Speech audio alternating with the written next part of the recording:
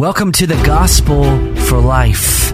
We have 4 Treasure Valley pastors committed to showing that the gospel is not just for that religious part of your life, but rather it's for all of life. You never graduate from the gospel. I'm Josh Bales, pastor of the Well Church, here with Russell Herman, pastor at Cloverdale United Reformed Church, Phil Moran, pastor at Christ Presbyterian Church, and Jonathan Van Hoogen, pastor at Dayspring United Reformed Church. Now, if you'd like to find out more about us or catch past broadcasts or get information about our annual conference, you can find us at reformationboise.com. All right, welcome to the Gospel for Life. Brothers, how are you guys doing today? Doing very well. Excellent, thank you. Jonathan, outstanding. Excellent. I didn't mean to cut you off. I'm so sorry, Phil. No. That's okay. You're important. Thank you. You are important. Jonathan, how are you doing? How's treatment going with the cancer? Well, I do radiation chemo every day. In fact, I'll leave here to do radiation, just after we finish up. It's been going well. Second weekend, third weekend, you're feeling the effects on your body a little bit more. So I'm conscious of it. I don't know that my body is fully aware that it's being poisoned daily. Yeah. But it's getting there. I'm starting to feel some of that. Yeah. Well, we're glad you're here with us today. It does look like maybe you lost some hair over this. Yeah, I had a haircut. Yeah, I'm a bald guy anyway, so I just kind of shave it down pretty close. That's the Bruce Willis look, man. Yeah, it's already happening. It's already happening. I don't think that I will ever have hair again. Well, we have been answering questions from our listeners, from the scores and scores of listeners that's sarcasm, by the way. I know that's really difficult to communicate over the airwaves from the tens and tens of listeners that tune into the broadcast, but we are continuing that today. And so the question for today is this: are all sins equal? Do they all get punished the same? And then I guess the third part is, how does James 2:10 relate to this discussion? Let me read James 2:10 real quick so that our listeners understand where the question is coming from. James 2:10 says, "For whoever keeps the whole law but fails in one point has become accountable for all of it." Are all sins equal? All sins are equal in the sight of God with regard to that all demand his just punishment, because every sin is at its base an affront to the authority of God. And so every sin, to quote R.C. Sproul, is cosmic treason. It's really a defiance of God and saying that I am not underneath your authority and I can live as I please. So in that sense, every sin is equal because every sin is a challenge to God's holiness and his righteousness, his authority, and his justice. Mm-hmm. However, not all sins are equal in the fact that the effect of sin differs greatly. Sometimes you have this interesting concept that people have of, well, if I've lusted after a woman, well, I might as well commit adultery because it's the same thing. Because they look at what Jesus taught in the Sermon on the Mount and says, well, Jesus said that to lust after a woman is to commit adultery with her. So if I've done the one, I might as well do the other. Mm-hmm. Right. Well, that falls apart on just so many levels. Because if I would lust after someone, the only person that would know that is me. Mm-hmm. Right. And naturally, God knows all things. But for me to commit adultery is now to bring in so much more difficulty and distress and sin that now touches multiple lives. If David had just simply lusted after Bathsheba. But he didn't. He took the next step, which then meant that there were all of this host of consequences. Sin takes you further than you want to go. Yeah. And on that same line, we're told in 1 Corinthians 6:18, flee sexual immorality. Every other sin a person commits is outside the body, but the sexually immoral person sins against his own body. And don't you know that your body is a temple of the Holy Spirit within you, whom you have from God? You are not your own. You are bought with a price. So glorify God in your body. So there, even right there, there's a distinction. There are sins that are committed that are outside of us, and there are sins that are committed, even against our own body. We will suffer those effects, and I think that it is also demonstrable of how sin is punished by God.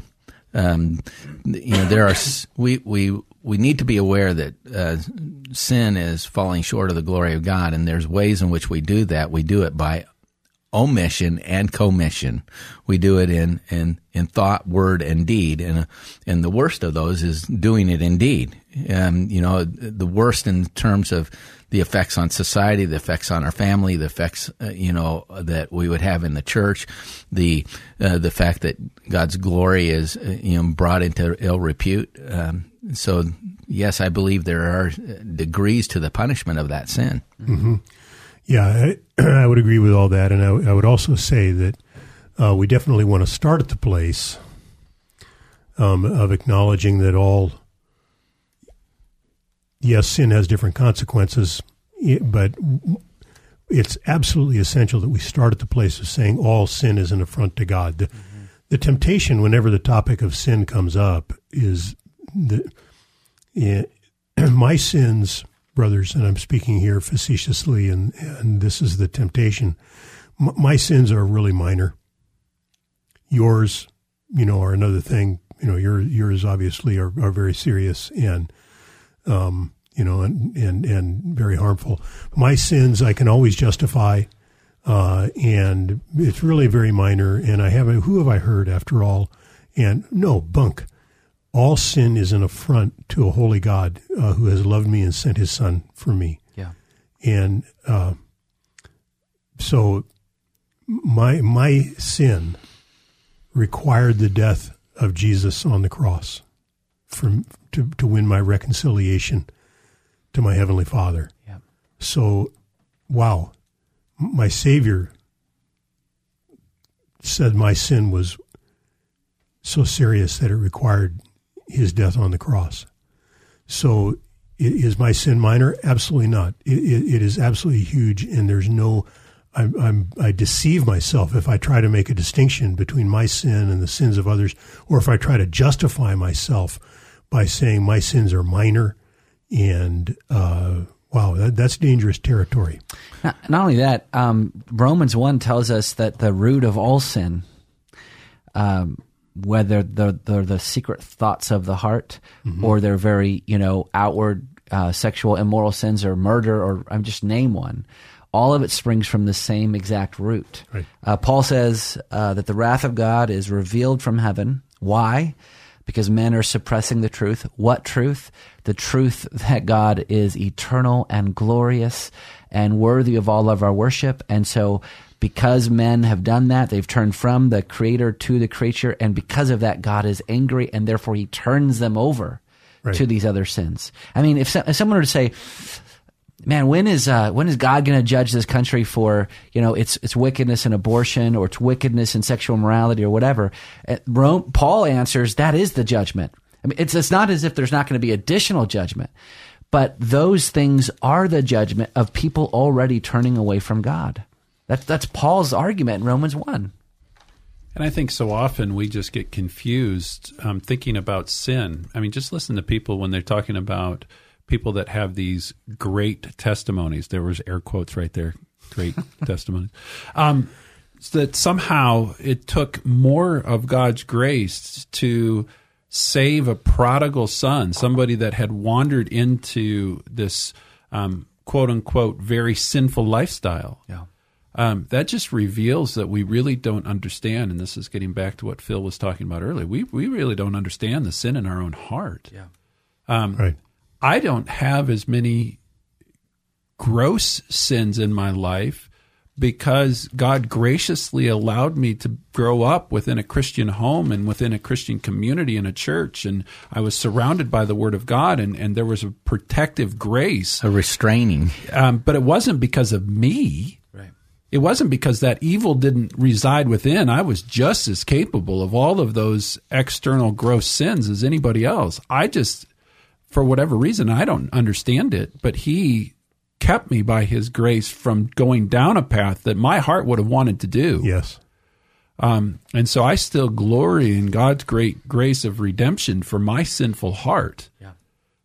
Despite the fact that he kept me from all of these external committing of these sins. We're told in God's word that those the Lord loves, he disciplines, and he doesn't let our sins just continue on. In fact, David the psalmist talks about in Psalm 118:18. He says, "The Lord disciplined me severely, but he's not given me over to death." So there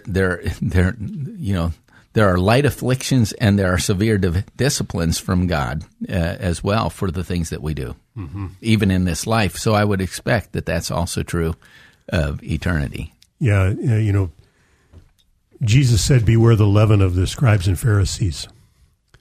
And what is the leaven of the Pharisees? What's the essence of Pharisaism? It's a self-righteousness that grows out of thinking that the line between righteousness and sin is outside of me, and it's between me and you, whoever you are. Mm-hmm. And I can always, if I want to play the game of Pharisaism, I can always find somebody who in my mind is lower on the moral totem pole than I am. Yep. And justify myself by thinking, well, yeah, I'm a sinner, but not like this guy over here. Remember, Jesus told a story about that. God, I thank thee that I'm not like other men. Yeah. I'm actually beginning to wonder if this is why Phil likes to spend time with me. Yes. It's so encouraging.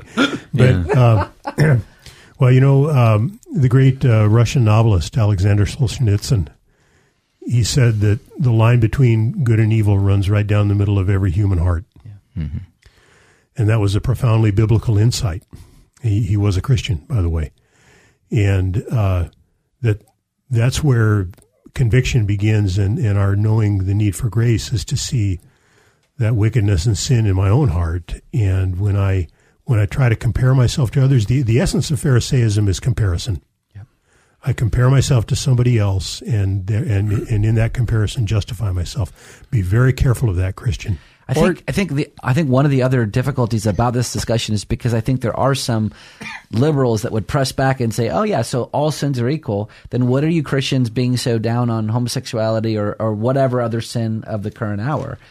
Can you guys address that real quick? Like a minute left. How would you answer that question? Why are you guys picking on this particular sin? I think what you find is that what you're saying is that we're all made as image bearers, and there are some sins that are more of an affront to the image of God than others. And so every sin is a challenge to his authority. But some sins are more, and this is where Romans 1 is coming in, right. Some sins are very much a challenge to God in saying, not only do I challenge your authority, but I challenge my identity as an image bearer, and I want to be as far removed as an image bearer as I possibly can. And I think there's where you have some of the, and I don't think we should be just talking about homosexuality and all of these other sins that somehow get more of the limelight. But I do think that some of those sins are more of a direct challenge to God. Well, there's certainly a challenge if someone's saying it's okay to do this. Yeah, and the bottom line is that they exchange the truth about God for a lie. You are promoting a lie to say these things. Mm-hmm. Yeah. I mean, at the same time, I'm not saying, "Hey, go out and be angry, go out and kill somebody." Right. I mean, I'm not encouraging people to sin. Right. And what you have in this particular case is people are actually encourering people to live sinful lifestyles. Yes. Right. Because our identity as Christians is in Christ. It's not in any of our sins that we have been delivered from. All right, well, you have been listening to The Gospel for Life. We will see you next time.